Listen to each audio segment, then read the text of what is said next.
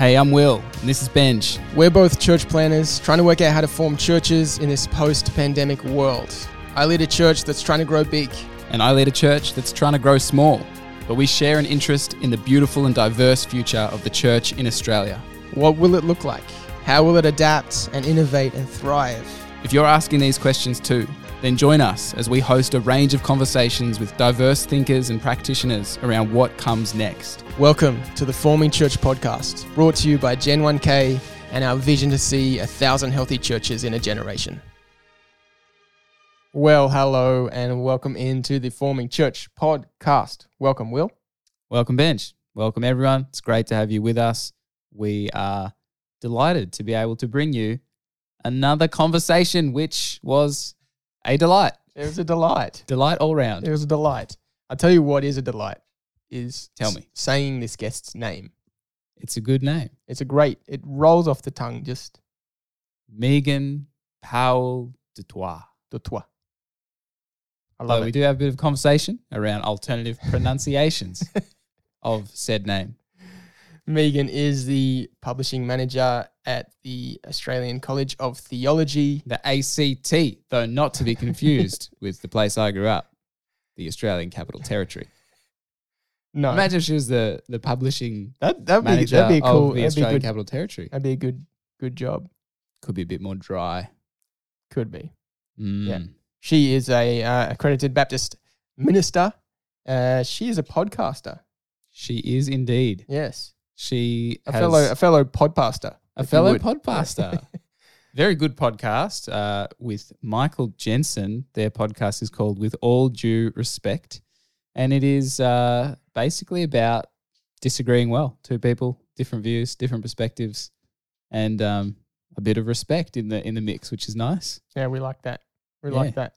So we get into that topic really and talk about how to disagree well, how to live within diversity as a movement and as churches and church planters seeking to do the same mission but in different ways. How do we actually agree well in all of that? And it is a wonderful conversation. And very relevant if you are not grappling with this question in our current climate of polarization and division and general disagreement and cancel culture and all these things, then you need to be wrestling with this question. Yes. If you have any hope of being a relevant presence in the community. So Here's our conversation with Megan Powell Dutoit. This episode is brought to you by Morling College. as well as their great theological study options, Morling run free courses, open nights, and public events on topics like transforming vocation, faith in action, bioethics, and more. And if you're a church planter, they even run a church planting course called Sent. They have a range of scholarships, campuses in Perth and Sydney, as well as online study options. You can find out more at morling.edu.au. Megan Powell Dutoit. Am I pronouncing that correctly? Yes. Well, you're pronouncing it the way I pronounce it. Good. Is that correct? I think. How do other maybe. people pronounce it? Well, in South Africa. So Dutoit is my married name, but it's actually Dutoy in South Africa. My husband has South African roots, but we wanted to be a bit more pretentious than that, so we've gone with the French sounding. Yeah, gotcha. Yeah. It is a very satisfying name to say. It is. Dutoit. Yeah, it is. Yeah. So thank you Love for that. Thank you. Look, I aim to please. I'm glad I've given you that satisfaction already, starting the interview well. Well, Megan, why don't you tell us and our listeners what a normal week in the life of Megan looks like? I work part-time for the Australian College of Theology. I'm the publishing manager there, and I have a book series and an academic journal and a magazine that I produce, and I also make sure that all of our faculty, including the ones at Morling, are publishing and doing their research. And then I've also got my own podcast, which is not paid but takes up a bit of time organising that. And I have 3 children who are 2 16-year-olds and 1 14-year-old, and they've always got lots more going on than I do. And then I've got a little kitten, and that seems to be taking up a whole lot of my time. Yeah, in a pleasant way. Yes, small animals do that. They tend to do that. Yeah. Small very humans, cute. small animals, they all take up Yeah. time. Will Smalls. No. Part of what we're trying to do with this podcast is represent diverse thinking, realizing that the way of the future is actually in a world that is becoming more polarized over things that really we shouldn't be polarized over. That the future of the church is found in holding tension, holding differences, holding diversity, different approaches to what we do, different approaches to theology, even different approaches to all sorts of things. And it seems like that's a little bit of a theme of some of your work as well with your podcast. And actually, I should have said, and one of the other things I do in my week, PhD supervisors, is I'm doing a doctorate looking at tensions within evangelicalism and a theological response to that. Wow. Ooh. Getting towards the end of that, which is probably why I'm trying to avoid thinking about it. So it's both my praxis and it's my research, Yeah, that's very good. Can you tell us a little bit about, what brought you to that point and what you hope to achieve through some of the work that you're doing? Because you host a podcast, with all due respect, with Michael Jensen, who is part of Sydney Anglican Church, and you guys, the whole goal is to sort of disagree compassionately. Or I think, and not just disagree, but taking two people with some differences, some commonalities, and both of those are okay and you explore them, and it's exploration rather than debate. So sometimes, it's quite interesting that people want things to be more aggressive than they are, for ratings or whatever. But we aren't. Both of us probably are very non-confrontational people. So we're taking some of our weaknesses and making a strength. But it really is just you don't have to agree about everything, but you still can talk about it, and there can be some richness and joy in that conversation, and that can get you somewhere. Yeah. Yeah, it's great. How did it start? Like, what's the backstory of? Yeah. So I actually met Michael at a gender conference at Morling, and this is now out there, so he knows about this, but I was having a very, very bad day, and he walked towards me. I was like, oh, dear Lord, not a Jensen. Like, I cannot deal with this today. But anyway, God was like, whatever, Megan. So so then we became friends online, and sort of a bit of a friendship grew online, including both just a couple of times praying for each other over things that we put up. And then there was, so probably about 3 years ago now, we had a couple of days running on Facebook where we both were arguing with each other, some on his post, some on my post, and I was trying to diffuse the situation. So I said, actually, despite some sharp differences, we seem to get on really well. Like, I reckon we could do this. You're probably way too young for this reference. I might have to explain it. But I reckon we could do a podcast, a theology podcast, a la Marg and Dave from the movie show. Is that just gone completely over your heads? Sounds like a cool story. So they were like this old couple on like SBS and then ABC who had a movie show, and they would sometimes disagree quite a bit about the ratings of movies, but were very, very good friends. Yeah. Love it. So, yeah. And he actually took me seriously. So that was just a joke on my part. But about 2 weeks later, he got in touch and said, let's do it. And I'm like what? So I actually didn't tell him for months and months and months that it was a joke. Yeah. By that stage, he was too far in. Well, I love what it's setting out to do, and I think it does it well. I've actually been listening to a few episodes leading up to this, and I just love the honest attempt to actually hold the tension rather than to avoid it or to just cut each other off. Polarization, debate, like differences of opinion feels like such a pronounced reality of our current moment. And that's not just a church thing, it's a political thing and a broader cultural thing, but obviously affects what church looks like. Yep. And as you're researching, what that looks like in an evangelical kind of framework. Yeah. How do you think, or what would be your kind of thoughts on a picture of how the church in Australia could actually engage in public discourse in a different way in the future? Well, so seriously, when we came to start talking about doing the podcast, we both were saying this thing that we both noticed, as you're saying, that there's a lot of polarisation, both in the church and in society, and it's having really bad outcomes. And we wondered whether the church, this is like pie in the sky stuff, we thought, shouldn't the church be showing a different way forward rather than joining in the polarisation? And so a lot of what we were seeing that was passing as public engagement amongst Christians was lining up down those polarised sides. And I think you're still seeing that. And we kind of wanted to say, actually, in Christ, that is not who we are. In Christ, there is unity and difference. And how can we try and help model that? How can we encourage that? So we also started a Facebook group, which has got about 1,200 people in it, which is trying to do that as well. It's actually pretty successful. It's amazing how well it works when you compare it to outside there in social media.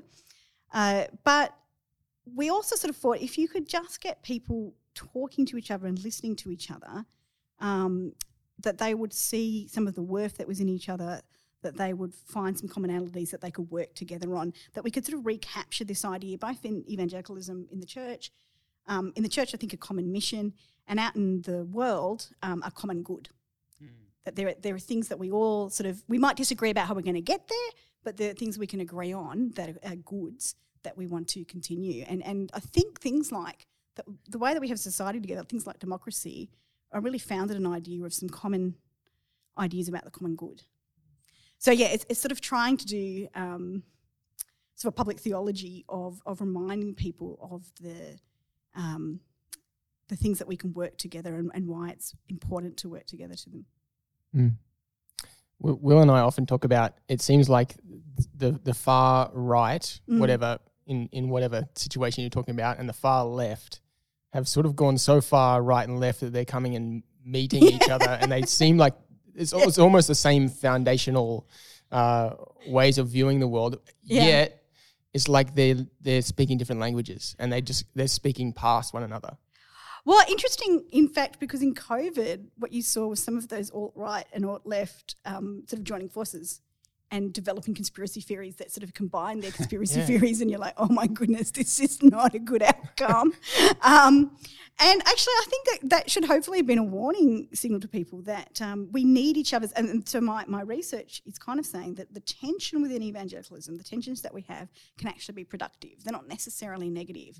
They're actually a way of helping each other to hold things together that need to be held, that can be difficult to hold together, that can be ongoing conversations and ongoing difference. But without holding those things together, we're starting to miss things, we'll fall apart. And if we can, I think when I see like one of the things I see the difference between the far right and the far left is there's no grace. That's the commonality between them. And so hopefully as Christians, the thing that we can bring to the public conversation is grace.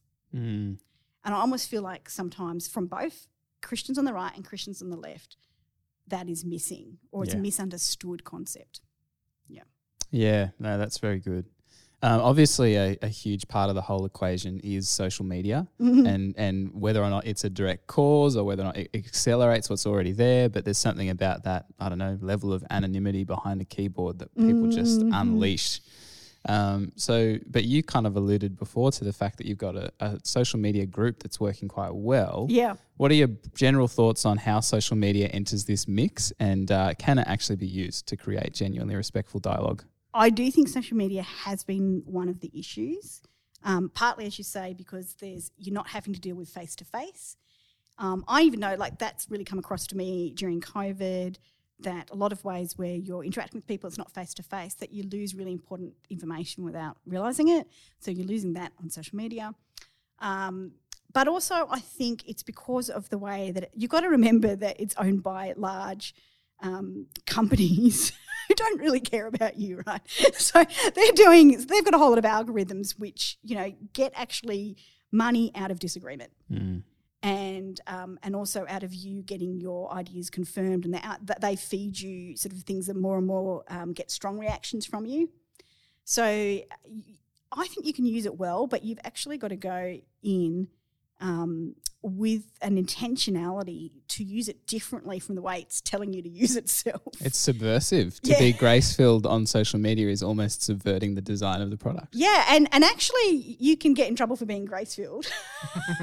Like, people want you sometimes, or want me to take, a different, more full-on stand about things sometimes. But why the group works, because it's a group, we have extremely strong moderation. which sort of goes against some of this sort of free speech stuff. But I actually think discussion happens better where you put some parameters in there. And so we're fairly like, you got a couple of chances and you're out. Or people actually self-select. They just find it's not for them and they leave. But that's within putting some parameters there, people are scared that they won't be able to say what they think, but they actually have to learn to say what they think in a way that's going to be persuasive and in a way where they're going to continue having relationship. And I actually think that is what happens naturally face-to-face.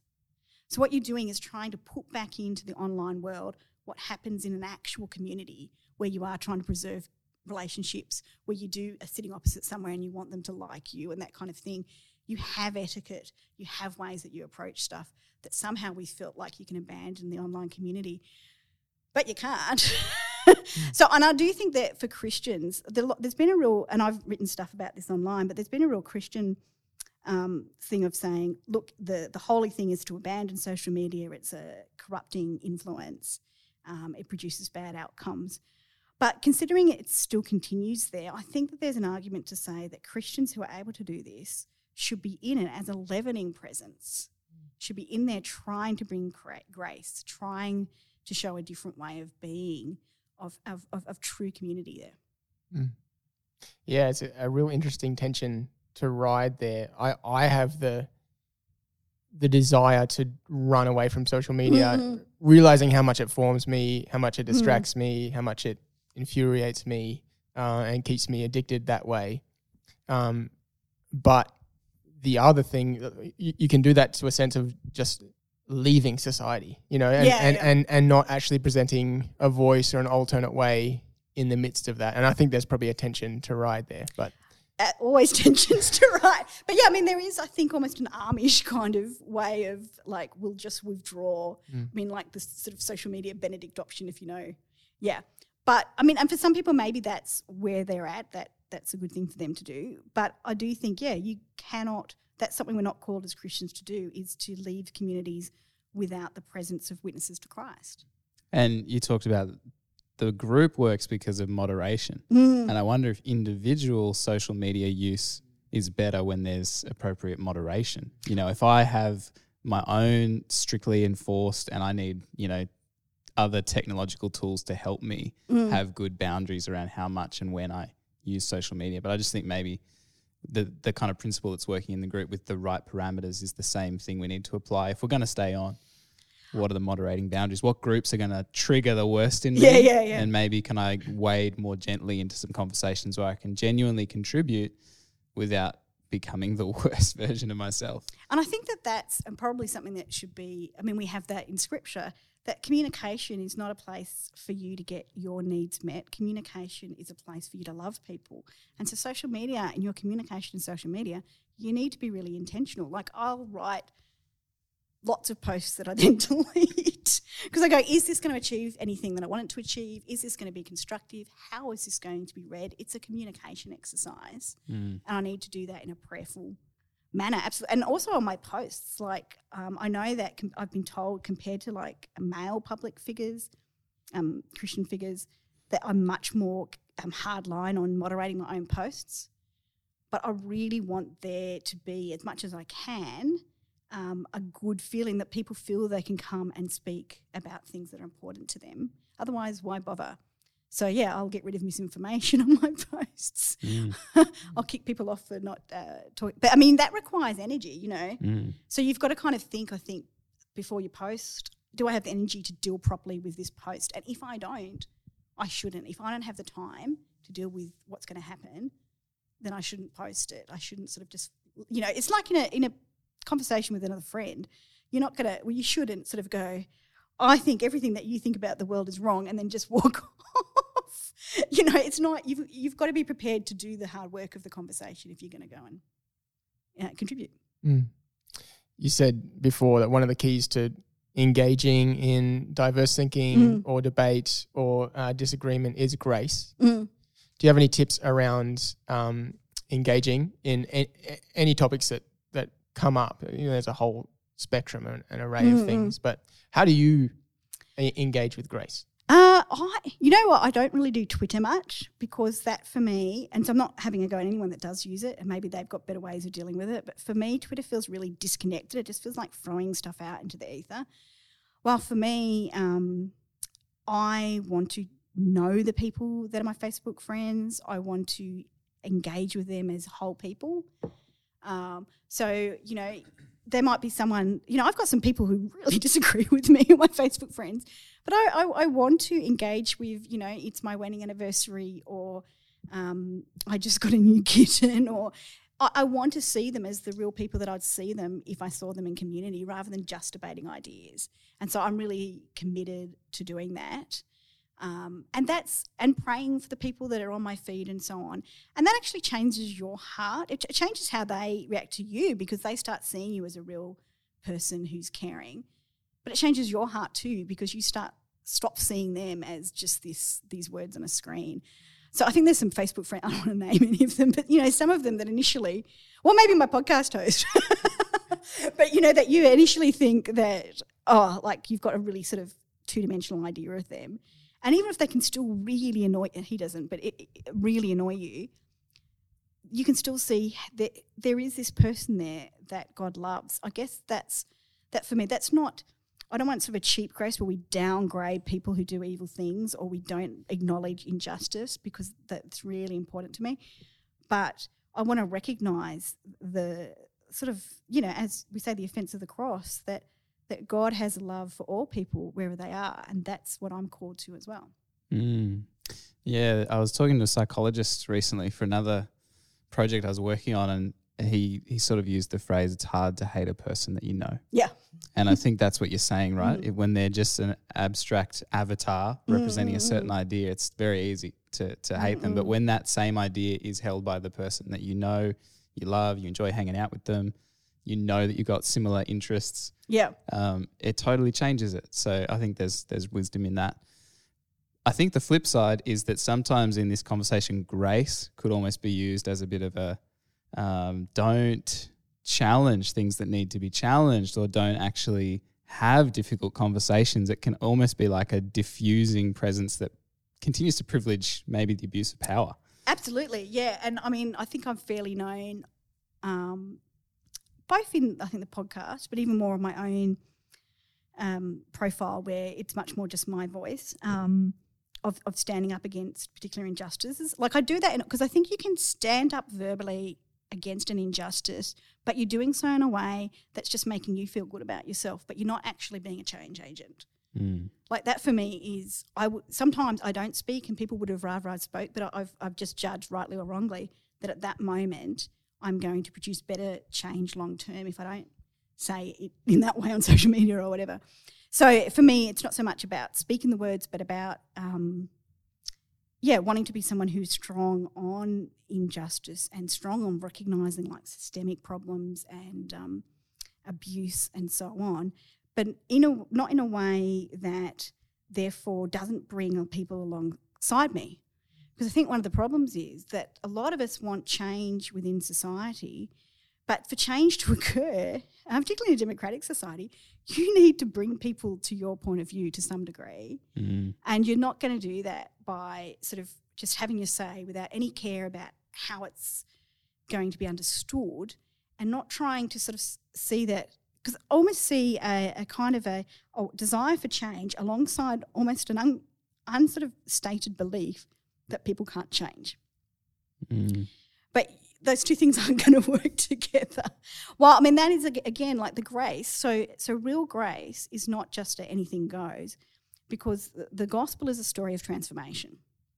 So when we give grace to people, we are inviting them into transformation. And that's what I want to do. I don't want to leave people in an unjust or abusive situation at all. I want to be able to do what I can to change that, to be transformative for individuals and transformative for society. Yeah, very interesting. It's almost as though you can't argue someone into changing, and often, in my experience anyway, the more you push against someone, the more structured they'll become in their own beliefs and firm in what they already held as a defense mechanism, fight or flight kind of thing. And so what you're saying is sort of it's actually through relationship and grace and speaking similar language and inviting people into process and I guess being willing to be changed yourself.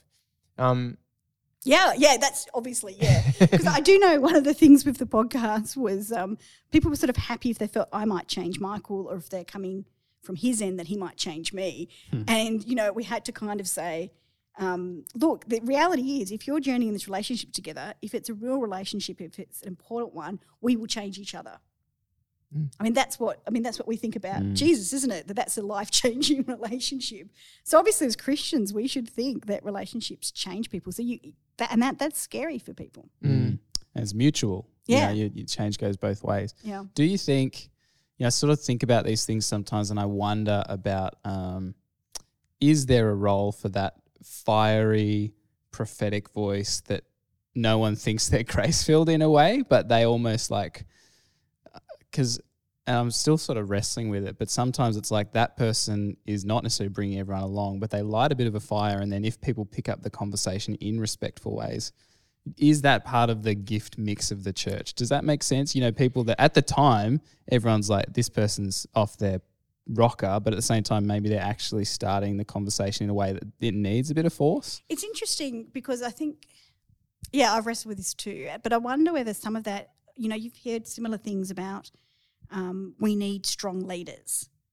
And that's been a way that a lot of abusive characteristics have been allowed to let slide with strong leaders because we go, but, if you're going to have this leader that will take everyone with them, then you've got to put up with these not so Christ-like qualities. So, I mean, sort of hard line on that is that we all should be Christ-like. I don't think we say, well, this is not Christ-like, but that's okay. But I guess we need to have a nuanced, full understanding of who Christ is. So that's something to wrestle with, in that go back into the scriptures and understand who Jesus is. And it might be there's something that we're uncomfortable with is not necessarily non-Christ-like. Yeah, well, sometimes Jesus' words don't look they don't look like a gentle, warm, fuzzy grace. They look like, actually speaking to power in a way that is performative and that is it has a sort of energy around it that obviously is Christ-like, but it's also like that doesn't look the same way in every situation and with every group of people. Well, and then I think that's crucial, is that I've sometimes had people tell me off actually for saying something quite full on about another person in the church, which I should try. I mean, and I don't think there's any room for being slanderous or insulting in that kind of, But I think that what we see Jesus do is he's much more firm towards people inside the faith. And if someone's outside, it's not quite the same dynamic. But it is those people who are setting themselves up as faith leaders that Jesus reserves his strongest, most biting comments for. Yeah. And so, I think that's but often what you see, not necessarily, because I can think of some examples that are not that, but a lot of what's happening with polarisation, it's not that we're talking in and trying to get ourselves to change, but rather we're putting out statements that are completely in alignment with whatever group that we identify with, and we're contributing to the polarisation. And I actually think if you really want to be like Jesus, you need to be able to, and so I can think of some people on the right who I think do this. You need to be able, obviously I think people on the left do it because I'm on the left, but I can think of people on the right that I really appreciate. They will speak up in that way against people in their own group who they think are doing something which is completely not acceptable. And that, I would have loved to see that with some of the people that, things like Rabbi Zacharias or some of the stuff that's come out recently, an ability to say, even though this person is in my group, I will stand up and say when they're doing the wrong thing and they need to be taken out of positions or whatever it is. That's where I'd like to see more. And I think if you can do that, that shows an integrity that opens people different from yourself up to listening to you.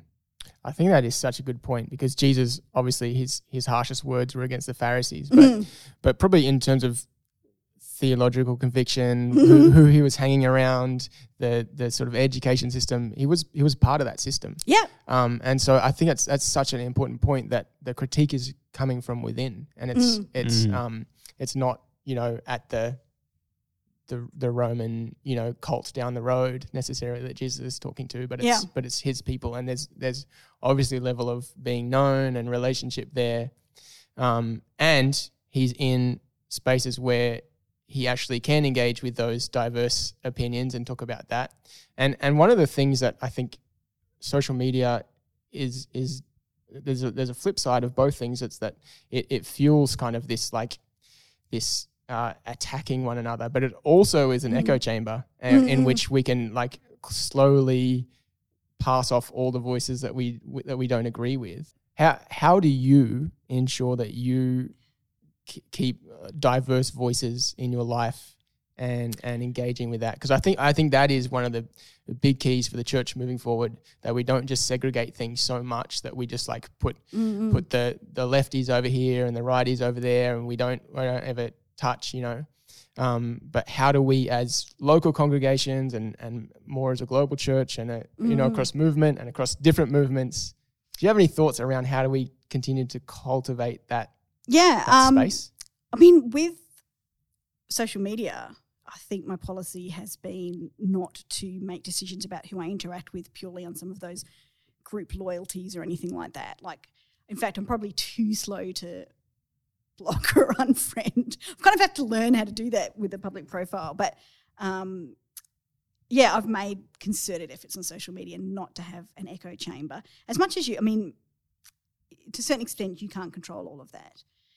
With I think your relationships and community, I was just thinking about this actually on the way here, that what we tend to do is, you know, that in the world but not of the world, we apply that really badly, I think, in that often we just get very siloed face-to-face relationships where it's just our church community or it's just other churches like ours. And so we don't become part of our local community, even to the extent of other churches in that community. But yet where we are, so we're going, we're being in the world but not of the world. But in fact, we're not even in the world. We've just got our own little bubble. But where we are being of the world is in stuff like our political loyalties and the things that are important to us, like materialism or holding on to our privilege or whatever. So we've got it completely the wrong way around, while in fact we should be in our communities. We should be part of the physical places or other kind of connections that we have in a way that says these are real people, these are people given to me to love, even though we've got differences. That's where we should be really connected. In terms of, you know, then becoming part of these overarching conversations in which we just go along our political loyalties, that's where we should resist that kind of being of the world. And I think if we develop more real relationships with people within our communities or people that we have that kind of proximity to, not the kind of we think everything alike, that will actually open our eyes to why people might think differently and help to shape us. And I do have found with my own podcast, for instance, which is like, you know, one of my probably most intimate relationships now, because we're doing everything with it every week, that being able to, we've both found that has really helped us to understand where the other one might be coming from and open it up to other people, because once you open yourself up to one person who's unlike you, they've got a circle of friends that you then open yourself up to. Like, you know, now I've got a whole lot of Sydney Anglican Facebook friends, which has actually been a joy. You know, I'm laughing about it, but that's a joy because you get to know that community and it's always more complex and interesting than from the outside. That's really helpful. I think it's just obviously true that it's very easy to see all the faults with another group while missing all the ones with your own. And when you hang out with someone who represents the different denomination or the different kind of tribe or the different perspective, and you actually build a relationship, you see what in your tribe needs a bit of reforming, not just what you think in theirs needs it. So I think that's really helpful. And I love your reframe around getting that in, not of thing right where it matters. Yeah. Yeah, that's huge. And it all comes back down to self-moderation as well, right? Who are you letting into your world? How are you opening yourself up to others? How are you moderating yourself in the way that you engage with social media or in conversations or diverse, topics? I just think that that's such a good point, that the self-moderation thing. I mean, let's not, there's a danger to that it will change you, it'll change your life. Like, so when I said earlier on, I have two 16-year-olds, well, one of them is, I'm a guardian to. So her mum died a year or so ago. And so she became part of our life. She was mum in our community and become part of our life. And then so much part of our life that we ended up with her daughter has become my daughter.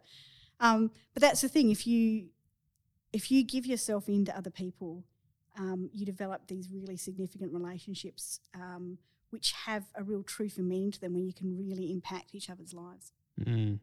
That's beautiful. Do you have any tips, people listening that want their like hot 5 or like things they can write down, but just your top tips for engaging in conversations with conviction, with a sense of, actually bringing yourself to the conversation while maintaining a desire to build real relationship? First one I'd say is desperate honesty with yourself and then with other people. If you can't admit both your own and your group's weaknesses, then you've got no hope of being allowed to talk into someone else's situation. So you need to be publicly honest. You need to also, therefore, be apologetic when you should be, repentant when you should be. Because again, a lot of it really is just integrity. So I think conviction's about integrity. We tend to think of conviction as about passion, and that excuses everything. But actually, I think of myself as a very convicted person, but it's with integrity. If that conviction is important to me, then that needs to flow out through who I am in the world. I must be a person who lives out who I am. And so I must always be constantly taking myself back to prayer and going, and being open without hearing so I'm not very good at 5 tips. That's fine. That's not but yeah, I'd be hopeless at those BuzzFeed things. But you need to be open to hearing the critique of yourself. But when I hear any critique of myself, and there's a lot, I do reflect on it. But I do so not necessarily with the person who's given the critique. They may not be a safe person, but I do that with my safe people. Yeah. So having some people that, and it's good to have some safe people who think differently from you. So yeah, Michael is like that for me, in that we don't agree with everything, but we find each other really safe, so that we can talk things over. And we actually will do that with social media. Go, hang on, what did you think? Was I out of line just there, whatever? Like, the other day he said to me, I'm glad you deleted that post. I went, okay, that's telling me. It was very gentle, but that's what you need, which I think, again, this is just discipleship 101, right? It's again saying if you are not going to walk along that really humbling path with Jesus, then don't think that you can bring others to be disciples. That's very good.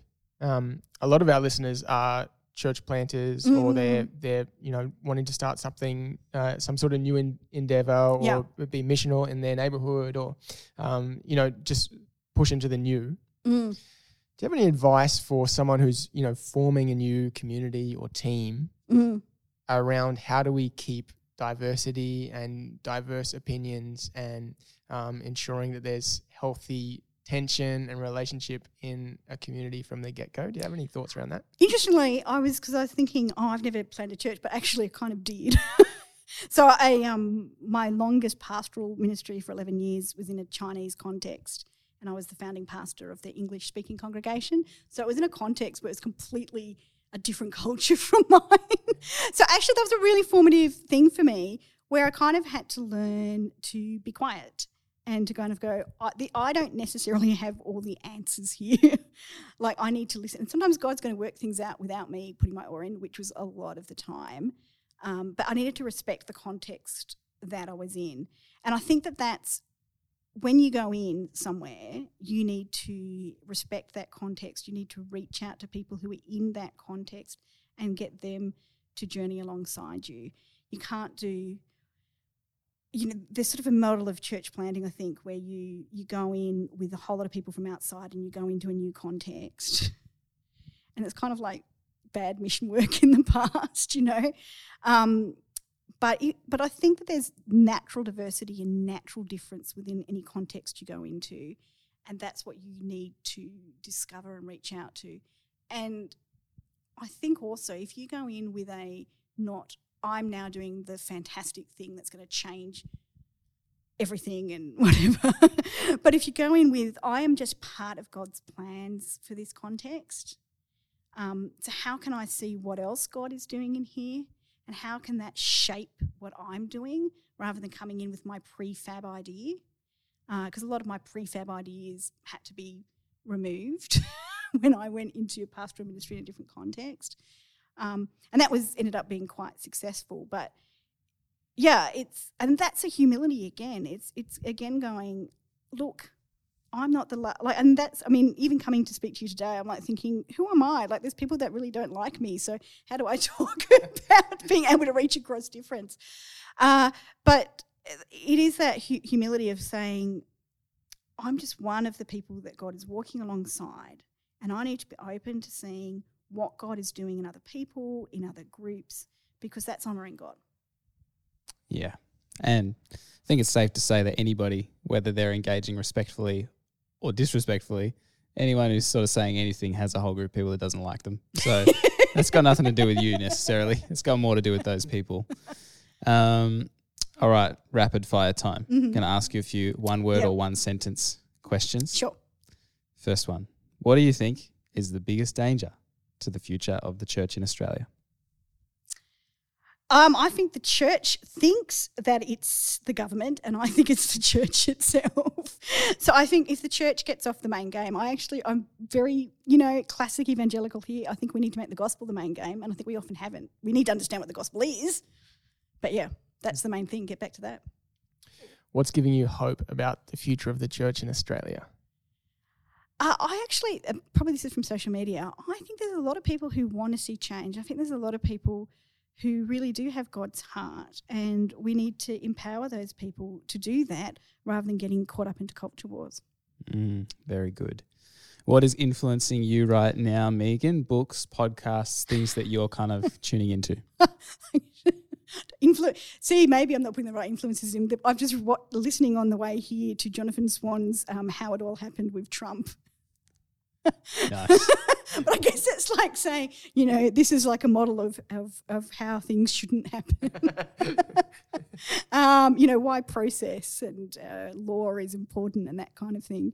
Actually, and that has a important lesson for us. I think that whole scenario, which was awful, teaches us that sometimes being really convicted and wanting to passionately get your way is not great if you go about it in a bad way. Mm-hmm. You need sort of be able, and this may be showing my age as I'm getting older, that you need to be able to work in a way that's going to produce long-term viable solutions for a society. If you had one book only Mm-hmm. that you had infinite copies of, you could give away to anyone. Isn't there like just one answer for this? Yeah. You can't say that answer. Oh. Apart from the Bible, Yeah. what would you give away? I would. I just want people to read the Bible more and enjoy it. It's like a library. I would give a book of poetry, actually. Yes. I'm a poet. As yourself. And I actually think one of the things that would help the church today is to get back into literature, to get back into poetry, because it sort of gets around some of that polarisation, it gets around some of those cut and dried answers and opens us up to thinking in different ways. And it deals with nuance better. Giving you some clicks on the mic right now. So that I think, the thing is, it'd be too big a book if it had a whole lot of novels in it. So let's just go with a book of, contemporary Australian poets. Beautiful. Maybe we've got a little project here. Yeah, I love it. All right, thinking of those who are listening, who are maybe in that position of wanting to start something new, new church, new missional endeavour, new approach to where they already are. But what would be your kind of couple of sentences of advice? Oh gosh, I just stumble into things.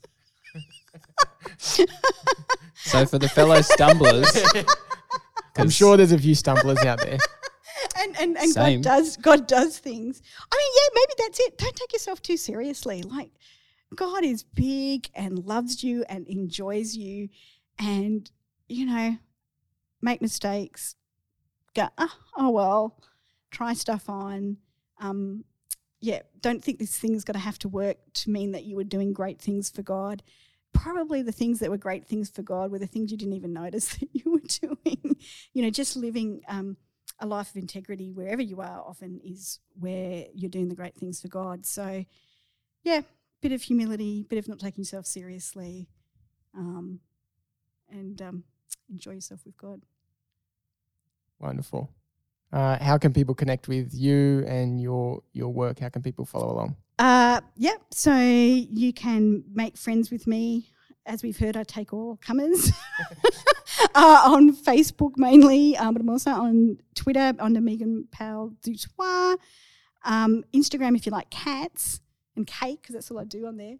And then I do write for various publications, but if you follow me, you'll find that out. I've got a website where you can see my poetry. Then with all due respect, there's the podcast, which is by Eternity News, so you can find that wherever you find podcasts. And Michael and I also have a fledgling project called the Water Project, which is about developing this in a broader way, and the podcast is just part of it, and that has its own website too, which it's very new, but we're trying to develop that, so you can find that too. Wonderful. We'll put links to all that in the show notes, but thank you so much, Megan. It has been a delightful conversation. And despite some fierce disagreement at times, I think we all managed to respect each other. Yeah. I'll take you to task later. Thanks, guys. Well, there you go. Our conversation with Megan, a good one. One of the good ones, which is all of them. I agree. But I disagree, respectfully. I think they're all great. I respect your opinion. With all due respect, I disagree with your opinion. I think they're all great. Is that what you said? Yeah. Oh. Yeah, I guess you only think they're good, but good is the enemy of great. Wow. Respectfully speaking. I know a book that tells you how to get from good to great. Don't let the perfect be the enemy of the good. Yeah. That's what I always tell people. Anyway, I not relevant right now. I still respect you, man. Thank you. I'm going to let you finish. Okay. Benj, what was your takeaway? My takeaway was, I love how she was talking about how actually the best place to critique the system is from within.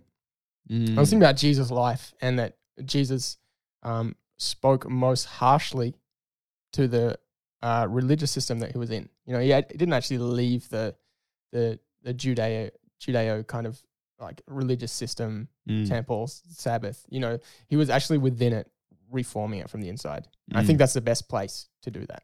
Yeah, that's interesting, isn't it? Because I do think that's like a modern conundrum is when to leave and when, maybe it's not a modern conundrum, but when to leave and when to stay. Yeah. And sometimes there is maybe a good reason to leave, but I think the insistence on as long as there is an opportunity for me to stay with integrity and be a part of the system's continual evolution. Yes. I think that's a beautiful idea. Yes. Love it. What about your takeaway? The thing that I am left with after that conversation, I feel like Megan just had a really strong, uncompromised need for grace in every conversation. Just feel like her approach was all disagreement through a lens of grace. Yeah. And I don't hear that as a permission for anything goes, but just a firm commitment to let's see each other through the eyes of grace where we disagree. And I think that's, absolutely. Even just to take away that as when I'm in conversations that feel conflicty, to ask, am I communicating through a lens of grace? Yeah. And the thing that I love to talk about, the thing that's missing on the polar ends, the extreme ends of left or right or whatever continuum you're talking about, is the lack of grace. Yes. The lack of understanding, favor, empathy towards the other. Very true. I think that's key to disagreeing well. Mm. Even though I disagree with you, I will still give you grace, Will. Thank you. I appreciate it. I feel it. Well, good friends, join us in our Facebook group. Let us know what you thought of that. Hey, if you're game, maybe start a spicy little potential disagreement. Ooh. Throw out a bit of a grenade with respect. I think so, grace. yeah. And see what happens. Let's see if we can actually live this stuff out. Maybe we can award, a star rating to how disagreeable someone's statement is in the Facebook group. Yeah. Sounds good. We'll see you there. You can also leave a review for this podcast, help others find it, or you can share it with a friend. That's always very helpful. Thank you for joining on the journey, and we will see you next week. Hey, it's Jamie. Join me and some friends next week for a roundtable discussion where we unpack the ideas from this episode and what they look like in different contexts.